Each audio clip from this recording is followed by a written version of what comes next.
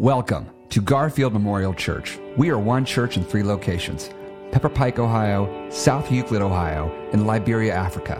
Together, we seek to widen the circle through our core values of diversity, safety, authenticity, growth, and forgiveness. To learn more about Garfield Memorial Church, visit our website at garfieldchurch.org. And now, may you be blessed and inspired by our weekly podcast of the message from the 10 a.m. Sunday morning Mosaic worship service. Garfield Memorial Church, widening the circle.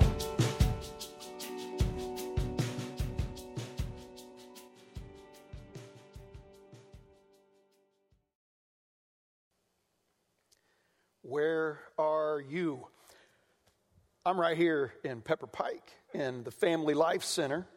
If we post that question, if I ask that question now just as a question and I say, where are you? Post in the comments, where are you? You can do that. That would be really, really cool. But you'd probably say things like, oh, I'm in the Cleveland area. I'm in South Euclid. I'm in Solon. I'm in New Mexico. I'm in Mexico. I'm in Singapore. I'm in Georgia. I'm in Texas. I'm in wherever you physically happen to be. That's not really the point of God's question, though. And we're going to get to that. My name's Scott Blevins. I'm part of the pastoral team here at Garfield Memorial Church. And as Pastor Chip said, I'm kicking off today our series on reconciliation, reconciling part of our 2020 vision process. And we're starting with this question: where are you? Where are you? I want to tell you a story. It's one of my favorite stories of all time. There's this little girl. And she's lived a tremendously blessed, one could say privileged life to this point in her life. She's young, 5 years old. She's got a mommy and a daddy who love her. And every night, her bedtime routine is this. When it's time to go to bed, she leaves wherever she's been playing, and she comes to her daddy, who's sitting in his favorite chair. It's Dad's chair. Everyone knows it's Dad's chair, and he's sitting there waiting for her. She crawls up in his lap and nestles against him. And he says, "Hi, sweetie." And she says, "Hi, Daddy." And he says, "I'm going to tell you a story." And he tells her a story. And after the story's over, he says, "Good night, sweetie. I love you." She says, "Good night, Daddy. I love you." And they kiss each other good night. And she goes off to bed. And she pulls her covers up to her chin and drifts off to sleep. Now that's her bedtime routine, and that's one of her favorite things in the whole world is her bedtime routine with Daddy. But she's got other favorite things, and one of her other favorite things is she's got a pearl necklace. Well, now she's 5 years old. It's not real pearls, right? They're fake pearls. She doesn't even know where she got them. As far as she's concerned, she's always had them. Truth is, her mom got them at a yard sale years and years and years ago, and they're fake pearls, but she wears them all the time because she loves her mommy too, and she wants to be like her mommy. And whenever her mommy gets dressed up, whether she's going to church when you can go to church, whether she's going out to dinner, going to the theater, she always puts on her pearl necklace. So this little girl wears her pearl necklace all the time, except in the swimming pool and the bathtub. And then one night, a most extraordinary and distressing thing happened when she climbed up into her daddy's lap. He told her story, and before he said, "Good night, sweetie, I love you," he said, "Sweetie, give me your necklace." Now, she just laughed because she knew that Daddy knew how important that necklace was to her, and she wasn't giving that up for anything. And she laughed, and she kissed him on the cheek and said, "Good night, Daddy, I love you." And he kissed her back and said, "Good night, sweetie, I love you." And then the next night, he asked her the same question. And she laughed again, but this time it was a little bit of uncomfortableness in her laugh. And a little bit of uncomfortableness when she kissed him goodnight and said, "I love you." And he kissed her goodnight and said, "Good night, sweetie, I love you too." And then the next night he asked the question again, and she didn't laugh at all. She said, "Daddy, stop asking me that question. It's my necklace. I can't give you my necklace." So he told her the story, and he kissed her goodnight, and she kissed him goodnight. "Good night, sweetie, I love you. Good night, Daddy, I love you." And then the next night, and the next night, and the next night, her daddy kept asking her, "Sweetie, will you give me your necklace?" Until finally, the little girl was so distressed and so anxious and so fearful and so upset that she felt like her daddy was making her choose between her necklace and him. And she didn't know what to do, and she didn't want to give up her necklace, and she loved her daddy, but she couldn't face the question again. So this day, she just ran up to his chair and she kissed him on the cheek and said, "Good night, Daddy, I love you," as she ran off to bed. And she did that for a few nights. And she heard her daddy calling out, "Good night, sweetie, I love you." And finally, she couldn't even do that anymore. And one night, she just went from her playroom straight to bed. And this time, she pulled the covers over her head. She didn't tell her daddy goodnight. She didn't kiss him on the cheek. She didn't tell him she loved him. She didn't hear a story, but she did hear from the family room her daddy call out, "Sweetie, where are you? Where are you? Where are you?" It's a question that is not a locational question. Whatever you may have put in the comments on Facebook or YouTube or wherever you're watching, it's not a locational question, not when God's asking it of Adam and Eve. He knew where they were. It wasn't a locational question, it was a relational question. God was saying, where are you in relationship to me? Let's give a little context here. Pastor Chip read it. God had created the world. It was perfect. It was pure. It was innocent. He'd created Adam and Eve. And let's not get distracted about, is this historical reality? Did this really happen? You're missing the point of the story if you get caught up in that question, no matter how you answer it. Let's hear the truth of this story. That God had made these two human beings, given them life, placed them in an orchard where they had all they needed to eat was their low-hanging fruit. They just had to reach out and take it. They were surrounded by wild animals, but there was no hostility. There was no fear. There was no fear or hostility or bitterness between the two human beings, Adam and Eve, between them and God. They were in such a state of purity, innocence, hope, and trust with each other that there was no fear, there was no insecurity, they were naked, and yet they didn't feel vulnerable or ashamed. And then they broke it. They broke it. Adam and Eve broke it. Now, they didn't just break some rule. This don't eat of the tree of knowledge of good and evil. This isn't an arbitrary rule God gave them to test their loyalty. I don't think God plays those kind of games. God was saying, if you eat this fruit from this tree, things are going to happen that you don't want to happen, that I don't want to happen, and it's going to lead to death. And they did it. And they broke the world, and they broke their relationship with God, and they broke their relationship with each other, and they broke themselves. And God comes to them with a question. Where are you? Where are you?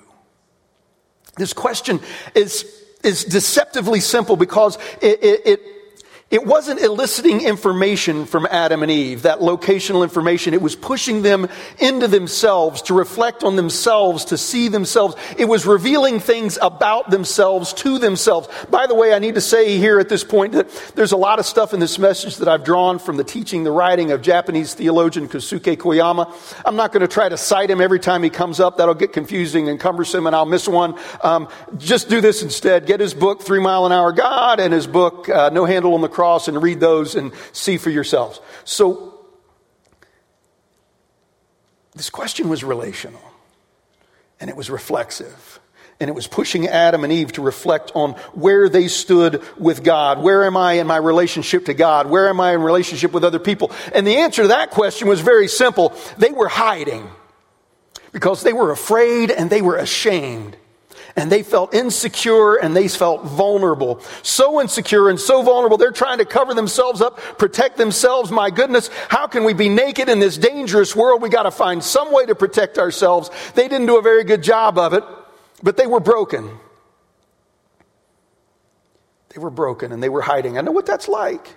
You ever done something you knew you'd messed up? I did. I've done a lot. I'm going to give you one. If I gave you all of them, we'd be here for a long time, and then I probably wouldn't have a job afterwards. So I'm going to give you one. When I was a kid, my dad had a pair of binoculars. They were really nice binoculars. And I was not allowed to touch the binoculars, to use the binoculars, to play with binoculars without my dad's direct supervision. Well, one day Dad was at work, I was at home, no one was watching, and there were the binoculars. And I thought, not only do I want to look through the binoculars, I want to see what they look like on the inside. So I took the binoculars apart, like completely apart. I thought, well, if I can get them apart, I can get them back together. Not so much. Couldn't get them back together. Well, maybe Dad will be able to get them back together, but he couldn't get them back together either because I lost parts. Yeah. And you've been there, you've done something wrong, you're embarrassed and ashamed about it, and you're just like, I don't want to hear about it, I don't want the lecture, I don't want the speech, I don't want this is what you did wrong, I know I did wrong, just give me my punishment, whatever it's going to be, and let me get on with my life, I don't want to deal with this. You've been there. I've been there way too many times to talk about.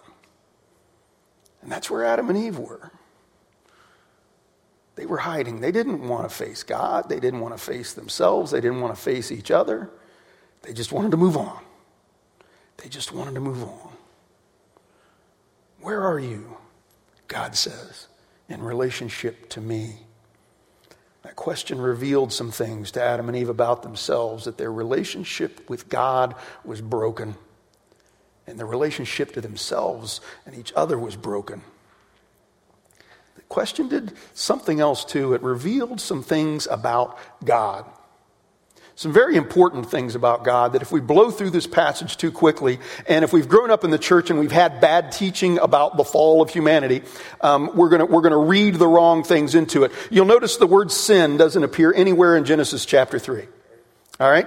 And God doesn't show up angry and throwing lightning and punishing people. Doesn't happen. We're going to get to consequences in a minute, but that doesn't happen. When we think about what God could have done and how God could have responded, this question becomes even more profound, because God could have shown up with a lecture, right? You did this, you were wrong with that, and this, and I did all of this for you, and after I've done all of this, and you do this to me, and I had this really nice world, and now you've messed it. There wasn't any of that. God could have shown up with condemnation and judgment. You dirty, rotten, awful, scummy human beings. How dare you? God didn't have to show up at all. From on high, God could have sent lightning down, fire and brimstone, earthquakes, cracks in the ground, struck them dead right then and there. God didn't even have to show up at all. But God did show up. And he met them in the same place where he had met them before they broke everything. And he came to them with the same loving, gentle care that he had with them before they broke things. And he called out to them, where are you? Where are you? One of the things this question reveals is that God is eternally and self-sacrificially committed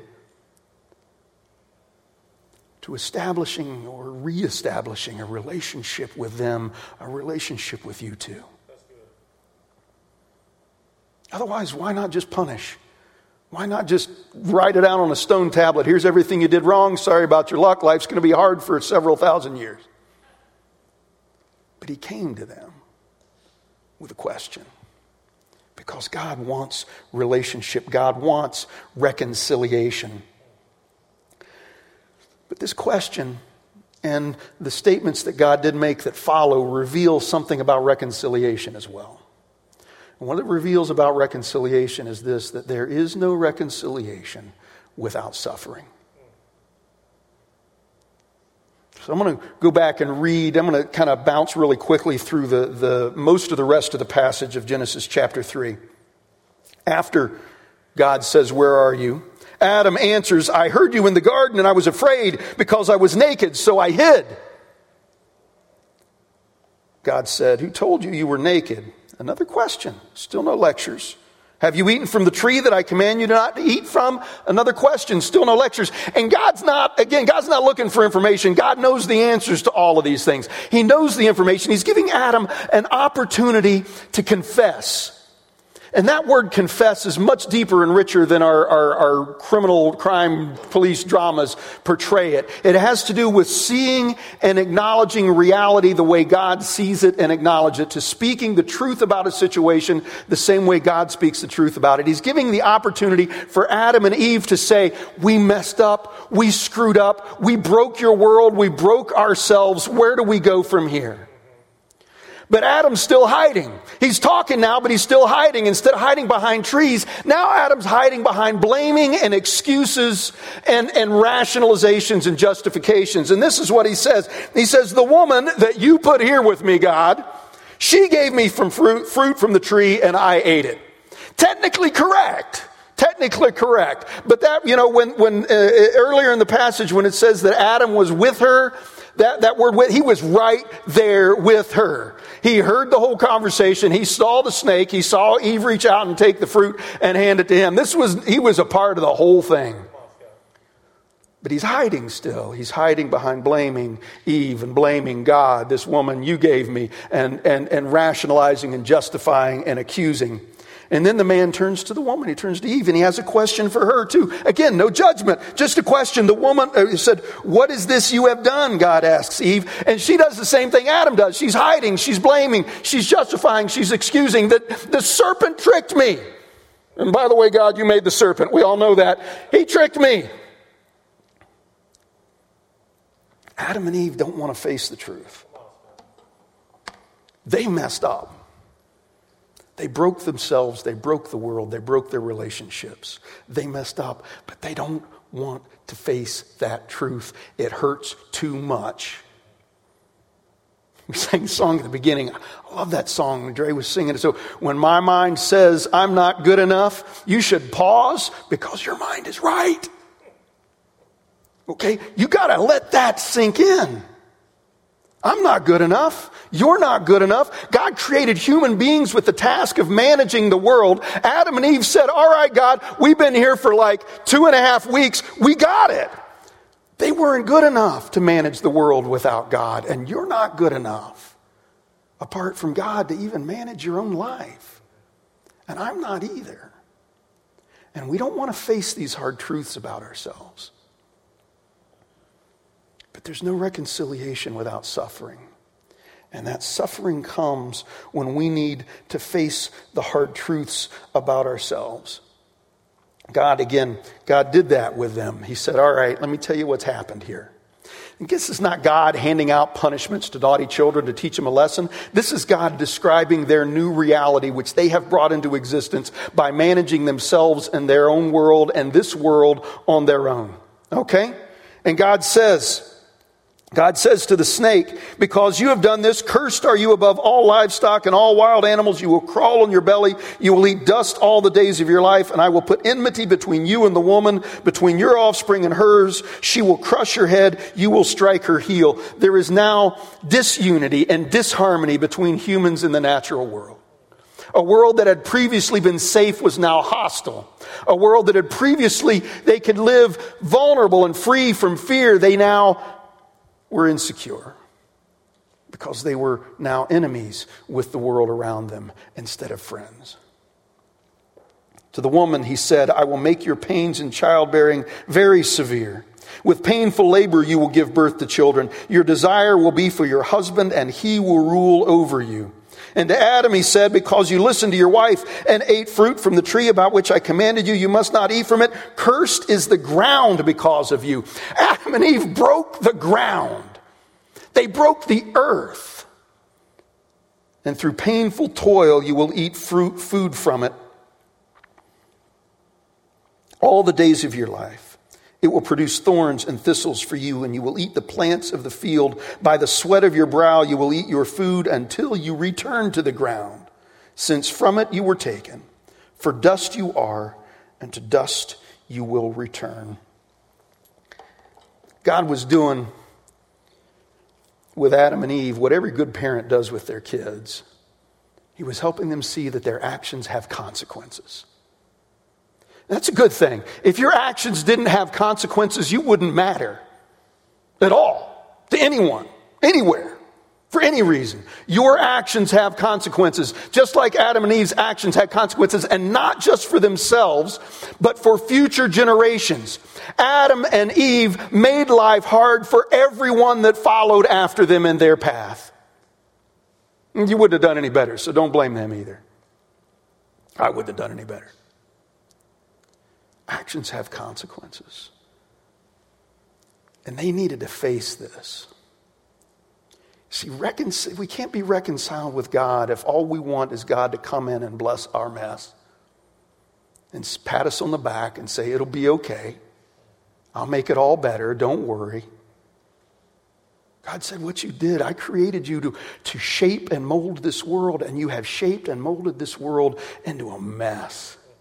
And Adam and Eve couldn't see it yet. We've got a few thousand years of history to see, yeah, it's a mess. And we've got to face that. If we want reconciliation with God, we have to face that. We have to face it. And that hurts, and it's painful.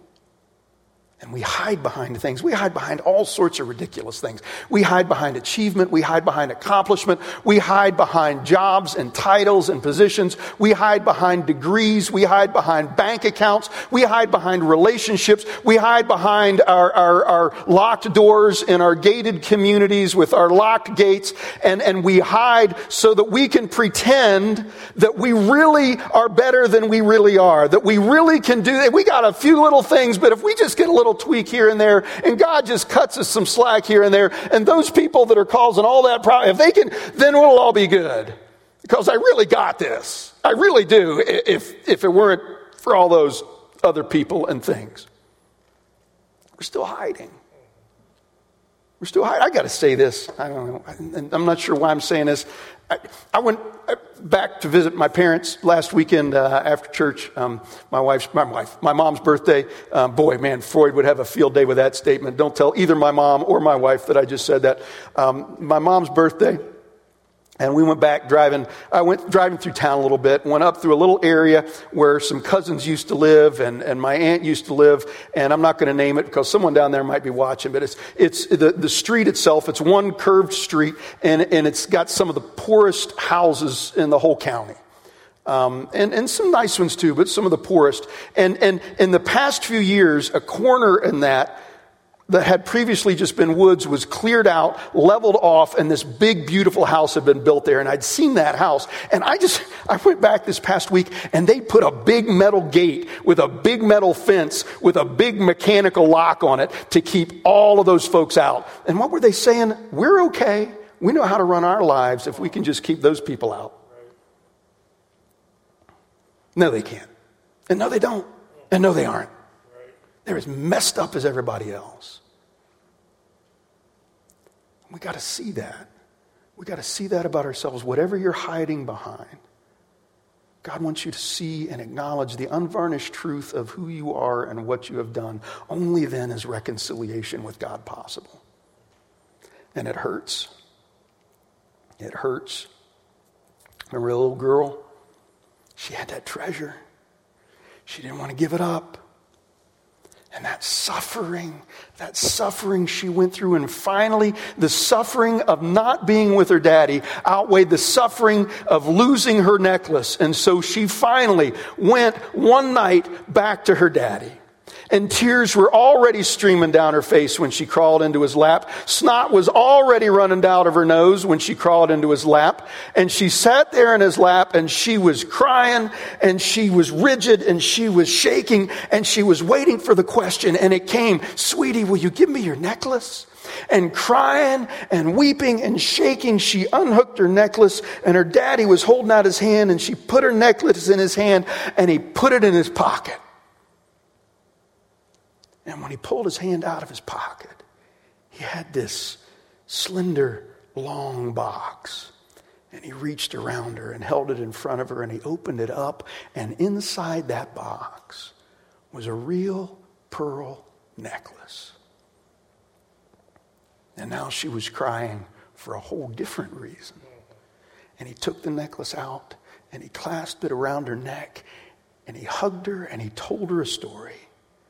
And he kissed her and he said, "Good night, sweetie. I love you."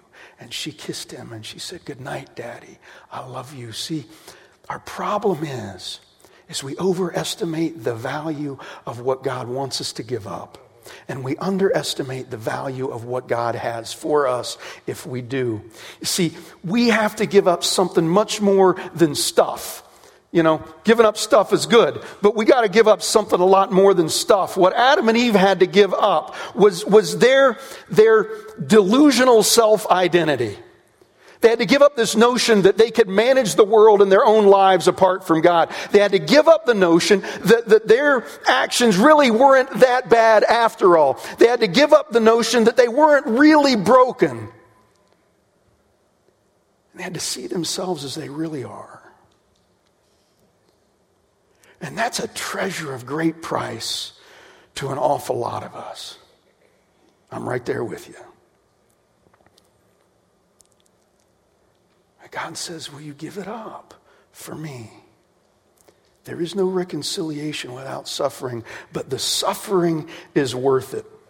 And we know the sufferings, hear this, we know the suffering is worth it, not because of stuff we're going to get on the other side, all right? God doesn't promise a bunch of stuff. We know the suffering is worth it, first of all, because God suffered to be reconciled with us. And he doesn't have to. But he did. Jesus is God in the flesh. God became flesh. Flesh that God had already said, you're dirt. Flesh is dirt. You made from the ground. God became flesh. And when he was Jesus, when God became Jesus, he took upon himself every curse that he pronounced and announced to Adam and Eve and even the snake in the garden. He was cursed. The scripture says, cursed is everyone who hangs on a tree. But even more than that's sort of vague spiritual language. In the ancient Hebrew, literally the word cursed in the ancient Hebrew is an idiom. And the idiom, you know what an idiom is? That's like, I can't think of an idiom right now because I can't. My brain's stuck. You know what it is? Look it up. Dictionary.com. You'll find it. It was an idiom. A word image. And the idiom was this: spat upon. God said to the snake, spat upon are you. God said to Adam, the earth is spat upon, cursed because of you. And what happened to Jesus on his crucifixion? He was spat upon. He was cursed. Well, you say, how could he take Eve's curse upon himself? Childbirth, Jesus didn't have children. Really? I know physical Jesus did not give birth to babies. I understand that. But God is our Father. And all of this pain, all of this agony was God's birth pangs so that we could be his children and reconciled to him as daughters and as sons. As brothers and sisters of Jesus. And Jesus' work that he had to accomplish, he accomplished with blood, he accomplished with sweat, and he accomplished with tears so that we could be reconciled. Yes, so that we could be reconciled, because that's what Jesus himself said. He said, when I am lifted up, then I will draw all people to me. That's why he was lifted up. You see, God asked this question to Adam and Eve in the garden. Jesus asked this question, where are you? He asked that question to you from the cross. He asked it from the cross. He's not hiding in heaven somewhere. He's not standing on a mountain with a bolt of lightning in his hand. He's not sending instructions and rules for us to follow. He didn't send a manual so that we could fix it on our own. He was lifted up on the cross. And he said, I'm here. Where are you? Where are you? Where are you in relationship to God?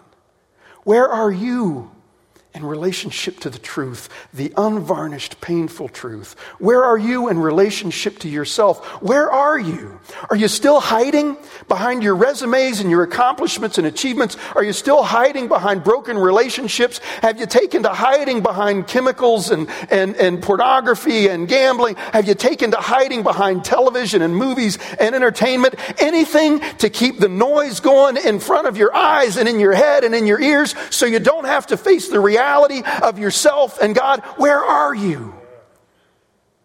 Jesus is at the cross. And that's the place to meet him. He was broken and became part of our brokenness. He who knew no sin was made sin to redeem us from sin, to be reconciled to us. And what God offers, what's on the other side of the suffering, is nothing less than this: relationships with yourself, God, other people, and the entire world that is pure, that is innocent, that is free of insecurity, free of fear, and free of shame. That's what's on the other side. Not stuff, but the thing that you think all of the stuff will give you. Peace and joy and hope and freedom and life, true and real life. That's what God has for us. And we cannot do it on our own. We don't even know how to love ourselves, much less God and other human beings. So we come to God in the brokenness. We come to God in the fear, and we suffer through all the truth. And God takes our hand, and he wraps us up, and he kisses us, and he says, I love you. I love you. And I did this so I can do this. In Jesus' name, where are you? Amen.